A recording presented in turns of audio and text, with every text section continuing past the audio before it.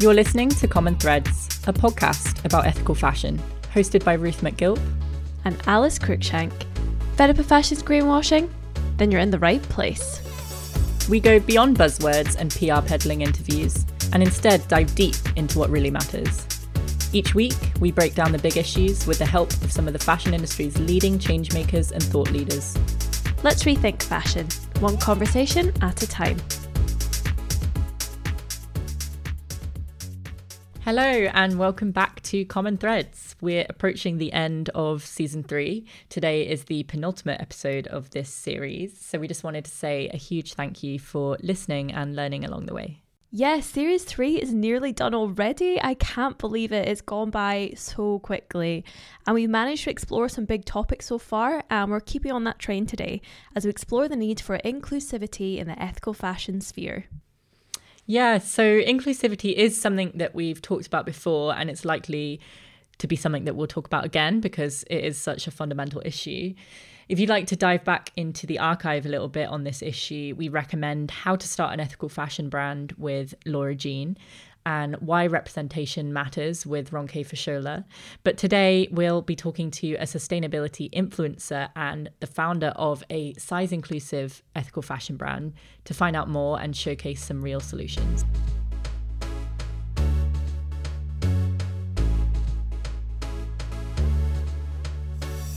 Common Threads is written, researched, produced and presented entirely by us. We put so much work into making this happen and we love making this content for you, but we need you to keep this podcast going. We would love it if you could help us keep the podcast free and accessible for everyone by donating the cost of a cup of coffee to our Ko-fi account. Head to ko-fi.com/commonthreadspodcast to give a one-off donation of £3. Your support really means the world to us. Thank you.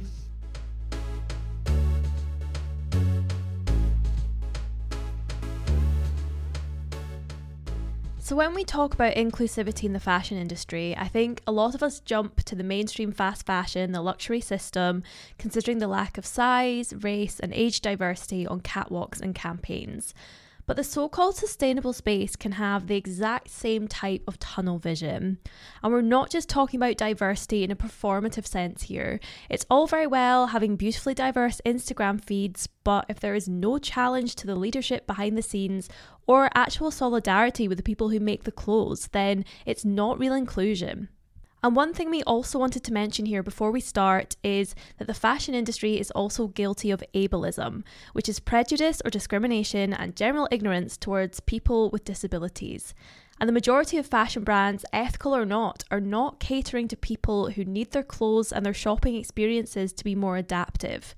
Fashion never works as a one-size-fits-all approach in any aspect, and we'd love to see more ethical brands continue to look outside the usual parameters of how clothing can be a force for good. Yes, this is such a hidden injustice in the fashion industry, but also, as we'll touch on later, a huge missed business opportunity as well. And I think it brings us back to that fundamental problem with most fashion is that it's designed for one average body or a standard body, which we all know is completely unrealistic and out of reach for so many people.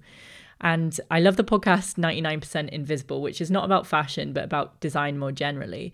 And that taught me that any type of design, thinking about urban planning and architecture and fashion as well, is more effective for everyone when it is designed for everyone. So when we expand our parameters of design, it gets better for everyone. So some examples of this is that when we look at cars and planes, seatbelts and seats were designed for men and male crash test dummies. But, when we consider women in that, it gets more effective.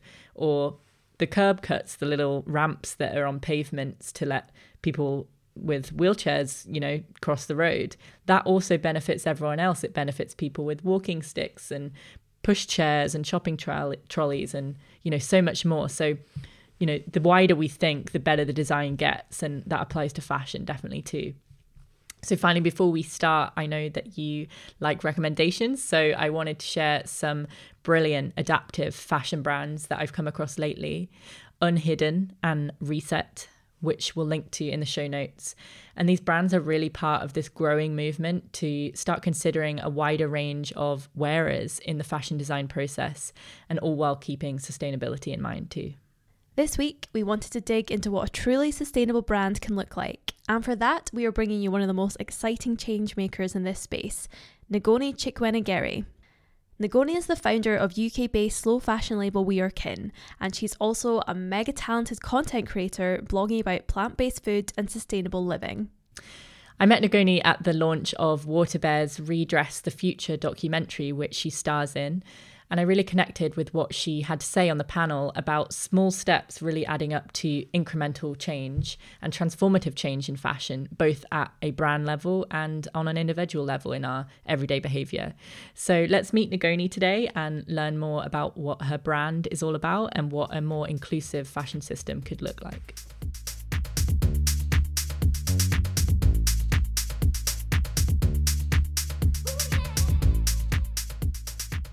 Hi, Ngoni. Welcome to Common Threads. It's really great to have you on. Hi, Ruth. Hi, Alice. Thanks for having me. Well, thanks for being here. So we're going to get right to the beginning of your story. You studied fashion and you very quickly went on to launch We Are Kin. So has sustainability always been central to your interest in fashion? And how did you decide what your brand's values were going to be when you started? I've always been obsessed with fashion. Like, I grew up watching fashion TV back home in Zimbabwe and just watching, it was like just always runways all the time. So I've always been fascinated with fashion. I've always been really fascinated with luxury, but sustainability wasn't really something I'd ever thought about until I saw what happened with Rana Plaza disaster. And I think that's when I was like sixth form, or maybe even at university actually. And I remember being like, this industry that I love so much, that's so glamorous, is actually so damaging to people and the planet. And that's when it started to kind of mesh in my head about how fashion was, it had a very ugly and dark side to it. And then obviously I started, interning in fashion, I started working in fashion. And some of the things that I saw as well, I was like, this is really bad. Why are we burning clothes? Why are we doing, all these like different things?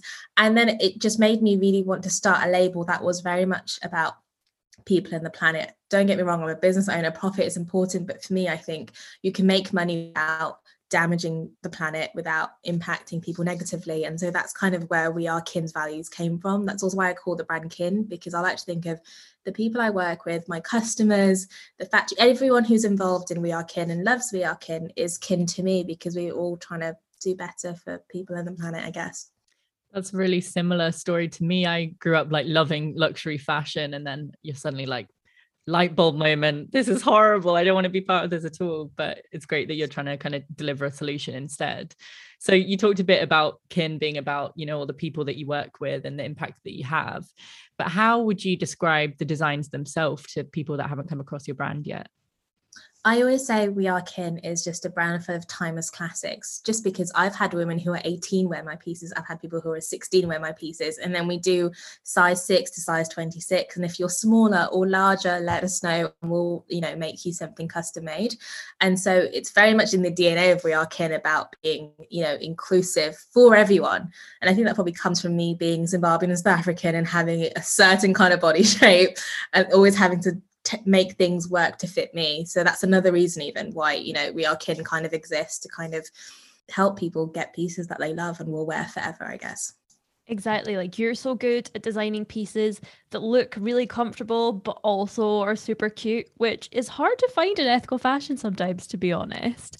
But one of the things you do that we absolutely love is you use dead stock fabrics. So I'd be really curious to know about, how does that design process work? It must be a little bit different from the normal way of make a design, then source a fabric, right?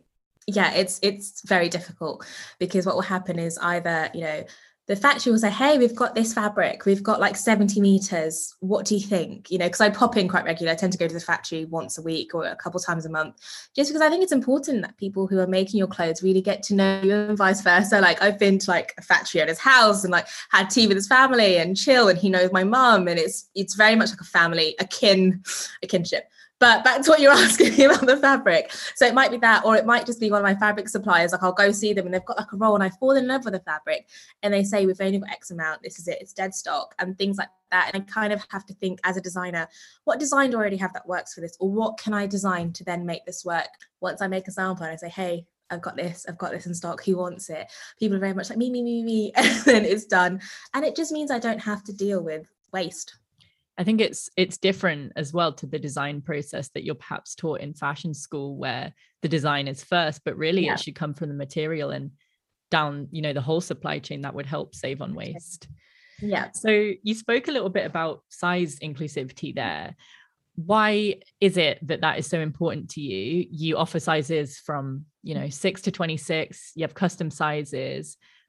Obviously, a lot of people hold those values, but for many small brands, they talk about how it's a challenge to perhaps grade those patterns, to pay more to have things in stock. What would you say to those brands that are struggling, or any advice for starting out with size inclusivity? Well, mostly we do make to order, which obviously solves that problem. So we don't have, stock and we've got the wrong sizes in stock. But also what we do is, if you don't know something, I ask. So I've been in fashion just as an industry for like a decade, just from being a blogger and interning. So I know lots of fascinating, cool people who, can help me along the way as well. And when it comes to grading, you can speak to your graders and say, hey, I'm trying to do this. I'm a small business, and people are always rooting for the little guy. But I've also had to learn myself to grade. We've got YouTube, we've got books. I just want it to be accessible. And so I've had to teach myself certain things. I didn't learn grading at school, but now I can actually grade a pattern. I do have to do size by size. I can't just skip, because I'm not there yet. I'm not pro. But for me, if something is important enough, I will do what I can to make it work. And it was just important for me that we did offer size inclusivity, that it was there, because growing up, I probably will always have, a body shape that's between a size 10 and a size 14 or 16. That's just kind of how my genetic makeup seems to be. But growing up, I had friends who were like a lot bigger, but then also friends who were very, very small. And it was hard going shopping. I would see them just kind of struggle to find clothes. Even now, I went into high street store a couple of weeks ago. I went to a shopping centre that we have in Northampton. And I wasn't looking to shop. I just wanted to see what's really going on with sizes.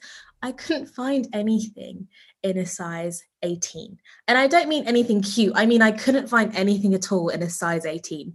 The average British woman is a size 16. So it just doesn't make sense. And so, yeah, it was just so important for me, having seen that struggle. And again, just with myself, I always have to take things at the waist, let things out of the hips, just knowing that. And I think that's kind of what comes in with having a female designer, is I really think about the female form when I'm designing, and also how things will work. And, does this dress have pockets? It's just things like that.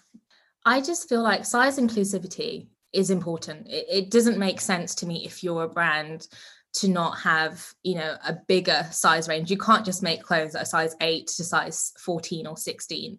It makes no sense. And business-wise, it makes no sense. The fact that I offer sizes from 6 to 26 means I get a lot of orders from all over the world from people who want to buy into We Are Kin. So just from a financial standpoint, why do you not want to cater to these women or men or whatever who, want to buy your pieces? It doesn't make sense. So financially, size inclusivity is a good thing. And then also just for, just to feel good about yourself when you go to sleep, I think it's really good. And also it means so much to see so many different people wear my personal brand. And so I think it would mean that you'd be really great for brands to see, a diverse range of people wearing their clothing. And then when it comes to, race or disability and all these different things, it's the exact same thing. People want to feel a part of a community. We Are Kin, hello, it's a community. And if you can do that with a brand, those are more customers. It's not just people who are size 8 to 14 and able-bodied who can buy clothes, or can whatever it is you're selling. And if you show people themselves within your stuff, or even show how you're trying to do better, people will buy into that. And it makes you happy, it makes the customers happy. I don't understand why people don't do it. And for smaller brands, like I said at the beginning, some things it's been asking questions, but also Googling things. We have so much resources now at the tips of our fingertips. If I don't know how to do something, I can watch a YouTube video of somebody showing me how to do that and, get on with it. So, yeah. I know, I think sizing is just one of the many, many ways that mainstream fashion is very much broken and it's not serving the people it's made to serve. But obviously when you're going down the ethical route, there's a lot of challenges. You're having to kind of throw out the rule book and really start from scratch. So we would love to know, what was your journey? How did you set up your brand? How did you find your factory? And what were the challenges that you faced with starting an ethical brand? So I come from a very normal family. My dad's an engineer, my mum's a teacher. So it's nothing special, but it's, I've had a comfortable upbringing, I can say. And so after I left, like, my design job, I decided to start a label, and I didn't know what I was doing, because you don't really get taught at uni how to start a brand. You get taught, how to be a designer. And so I was actually in a fabric shop, a deckstock fabric warehouse with my mum. And she's also very good at asking questions that I'm too shy to ask. So she asked one of the, people there, do you guys know any good factories? My daughter's trying to make in England and she can't find anyone. And funnily enough, the owner of my factory was actually in the warehouse at that time. And they were like, oh, this guy. And that's how we met. And it was because of my mum, asking those questions. And since then, I now ask a lot of questions. I ask whoever. If you're in finance, how do you do tax? How do I do this? How do I do that? And I always say to, small brand owners, ask questions. If you're a little guy, people will tell you all their secrets because they want, they don't see you as a threat yet. So it's a great time to ask questions. And so that's kind of how that started. And then with the fabrics, it was just important for me to do something that was sort of affordable, because fashion, what we now think of as affordable in fashion is actually affordable because there's a human cost. So for me, We Are Kin is very affordable for what it is. And then I also wanted it to be ethical. So am I using dead stock or natural fibers, or what impact are these things I'm using going to have on people on the planet? And that's just kind of right from the beginning how it started. And I think it's easy when you start a new brand to have those values as your foundation. I think it can be harder once you've built, to then go back and try to undo and fix all of that. That's a really good point. You're sort of more adaptable to change, I think, because you're used to operating that way anyway.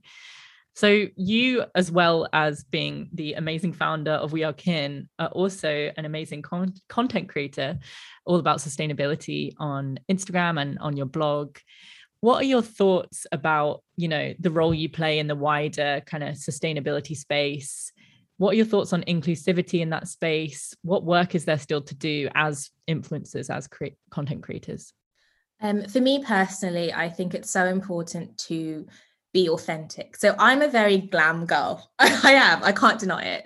But I also have an allotment. I compost. I have an ethical fashion brand. And I'm still, that girl. And I think it's important to show that side to it. I'm also plant-based. So I'm all of the cliches you can think about. But I think it's important to show the real me. So if you follow me on social media, you see I like nice things, and caring about the planet doesn't mean you can't do nice things or you can't have nice things. It just means you're really thinking about the impact you're having. And so I find a lot of people now will say to me, I never used to think about these things until I followed you. I followed you for like 10 years and honestly, you've changed like how I look at certain things, how I do certain things, and so on and so forth. So I think it's really important to have people who look different and have different perspectives in the sustainable space.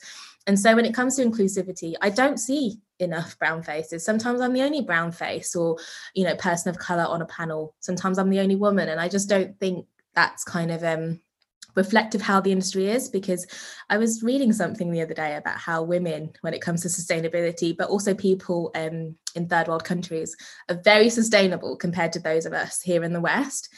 But where are those people when it comes to panels and things like that? And also women, because we care more about, the planet, and it's there. So I would love to see a lot more of that. But yeah, back to your question, I just think when it comes to social media, if you've got any kind of values and something you're trying to impress, be open about that. Bring people into your world, because everyone deserves a chance to learn. And I think when people learn, they do better. Absolutely. And as you were saying, it's often the people that actually have the most valuable thing to bring to the conversation that don't even get a seat at the table. And ethical fashion should be about bringing those people in, right? That's kind of their whole thing. So on that note, let's talk fashion utopia. What would the perfect inclusive fashion system look like to you? And do you have any sort of hot tips on how we can get there? I think it's legislation. I say this all the time. I think it's so important for fashion to be legislated, for sustainability and ethical fashion to be legislated, for brands to be pushed by business, by the government to do better, and also incentivized as well. And I think it's also for us, for the consumer, to keep challenging these brands that aren't doing well at all, that are greenwashing, that are lying to us, or those who aren't even bothering to lie to us. I think it's for us as a consumer to talk with our money, and also to, leave comments, tweets, write those letters, because I think together we can all have a massive impact. So fashion utopia for me is brands that are just not negatively affecting our planet. Brands that are paying the people who are making the clothes well. And I would actually like to see, I wouldn't mind if all these big brands all decided to become ethical and sustainable. It might even be a reason for me to shut down my brand and find something else for me to do. Does that make sense? Because they're offering more and it's better. I would love to see all of fashion become ethical and sustainable. And I think at some point we'll get there, but will it be too late? I don't know, because fashion has got a lot to answer for when it comes to climate change and global warming and so many different, things. Like, I don't know if you guys have heard about this, but cotton and China and the Uyghur Muslims essentially being in slavery part 2 to kind of, make this happen. So there's a lot of dark things happening in fashion. And I think if we keep calling it out and also voting for the right people and, just going out there and doing what we can every day to make the world a better place, and I think we can end up with an industry that we can be proud of, and that is glam on the outside and on the inside. I love that, because I do think maybe there's a tendency to sort of gatekeep sustainability, right?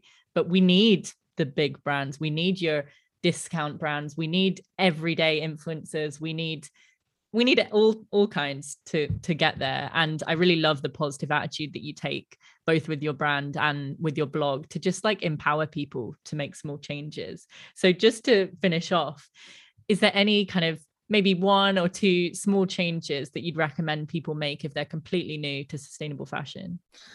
Like I said right at the beginning, I'm a luxury girl. I love fashion. I love, fancy things. But for me, I always ask myself, do I really need this? And sometimes I'll add something onto my little secret Pinterest board and I'll have it on there for months, sometimes for years, until I finally buy that thing that I want. And then when I have it, I really treasure it. I don't really buy clothes very often. Coming from a designer, that's hilarious. But the things that I do have, you see them a lot on my Instagram over and over again, styled in different ways. So it's like, buy less, really value what you have, and ask yourself, am I putting people and the planet, at the forefront of what I'm doing? Because it's so important that we all take personal responsibility, but also responsibility for, the rest of the world. If you're buying a £5 dress or a t-shirt for £2.50, someone has suffered. A lot of people have suffered along the way for you to get that t-shirt for £2.50. I think sustainability is sexy. There, I said it. Like, you can just quote me on. I really think that this planet that we all share is so beautiful. There are so many amazing things that you can see and do and enjoy. And I just think it's for us to kind of keep it and also like kind of improve where we're at, because we're doing a lot of things right now to damage the planet, and it's our home. We only have the one home. We can't all go to Mars. So I think it's really important that we really push that message, that sustainability, it's not just a trend, it's something we actually need to do. It's necessary at this point. And also it can be fun. I just think making better choices is not a bad thing.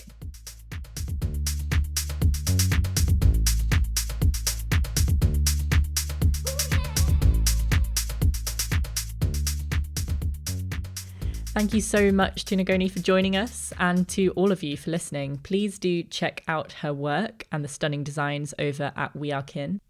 You'll find all the details in the show notes, and we'll be back later this month for our season finale.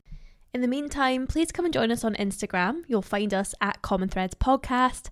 And if you could leave us a rating or review on iTunes to help spread the word, we would really appreciate it. See you next time.